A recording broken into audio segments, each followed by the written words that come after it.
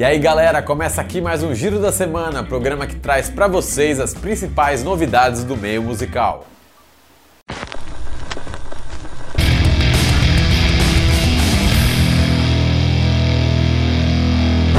E o guitarrista Chuck Berry completou 90 anos de idade nessa terça-feira, dia 18. E o que ele fez aos 90 anos? Anunciou um novo disco solo, é claro. Chuck, como foi nomeado o disco, será o primeiro lançamento do músico em quase 4 décadas e chega às lojas em 2017. As gravações aconteceram em estúdios diferentes e Chuck estava acompanhado de seus filhos Charles Berry Jr. na guitarra e Ingrid Berry na gaita. O baixista Jimmy Marsala, o pianista Robert Lore e o baterista Keith Robinson completam a banda. E o veterano guitarrista disse que o disco é dedicado à esposa e que agora ele pode pendurar as chuteiras. E no final de semana passado a gente teve uma porção de shows internacionais aqui em São Paulo. O Território da Música foi conferir 3 desses eventos. Primeiro vamos falar do Aerosmith. Os eternos Bad Boys from Boston trouxeram ao Brasil a turnê Rock and Roll Rumble, que vem sendo anunciada como a última da carreira. Por isso mesmo, os ingressos para o show se esgotaram muito rapidamente. O saldo dessa noite quente foi um Allianz Parque cheio, um repertório com muitos hits e uma banda bem afinada.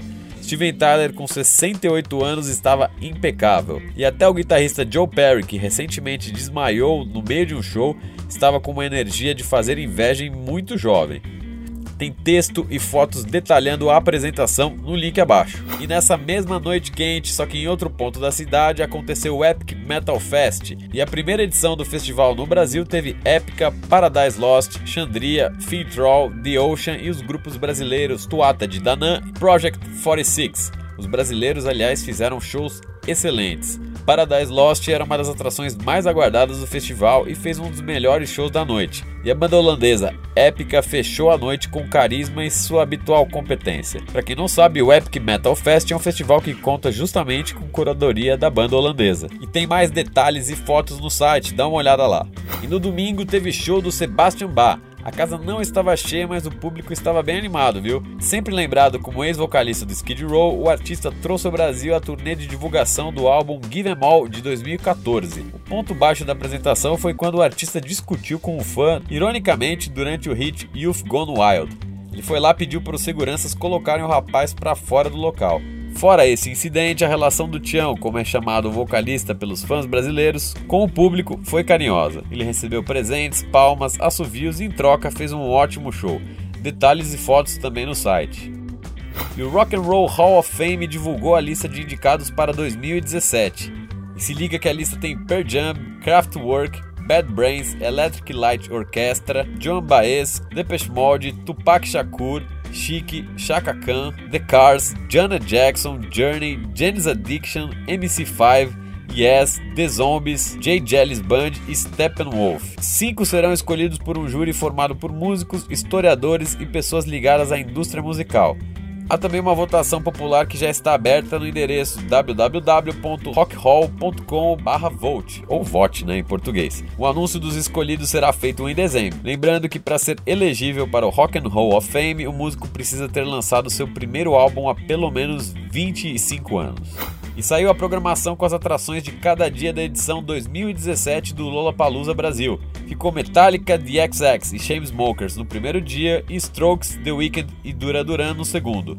A programação completa você vê no site, tem no link abaixo. Lembrando que o Lolla Brasil acontece nos dias 25 e 26 de março de 2017 no Autódromo de Interlagos, na capital paulista. Para quem não lembra, o Phil Collins anunciou sua volta ativa no final do ano passado, depois de passar uma década aposentado. Também em 2015, a Warner Music relançou diversos de seus discos remasterizados. E agora o Phil Collins volta aos palcos com o nome The Phil Collins Not Dead Yet Live, o mesmo nome do livro que o músico está preparando. A turnê tem início em junho de 2017, com 5 noites agendadas no Royal Albert Hall, em Londres, na Inglaterra. De lá, ele segue para a França e para a Itália. Tem um vídeo do músico falando da turnê, dá uma olhada no link abaixo. E a gente encerra o giro dessa semana falando do disco novo do Meat Loaf. Braver Than We Are está entre os piores álbuns do veterano. As composições não ajudam e o que torna tudo ainda pior é a voz de Meat Loaf. Ele até avisa na introdução da música que abre o disco que a voz dele já não é mais a mesma. Tudo soa meio cafona e a faixa Loving You's a Dirt Job, But Somebody's Gotta Do It parece até uma paródia musical dos Simpsons ou South Park. Meat Loaf não acertou a mão nesse disco. Então é isso, pessoal, espero que vocês tenham gostado. Se gostou, clique em curtir, se inscreve no nosso canal e não deixa de entrar em territoriodamusica.com para saber de mais novidades do meio da música. Um abraço e até a semana que vem.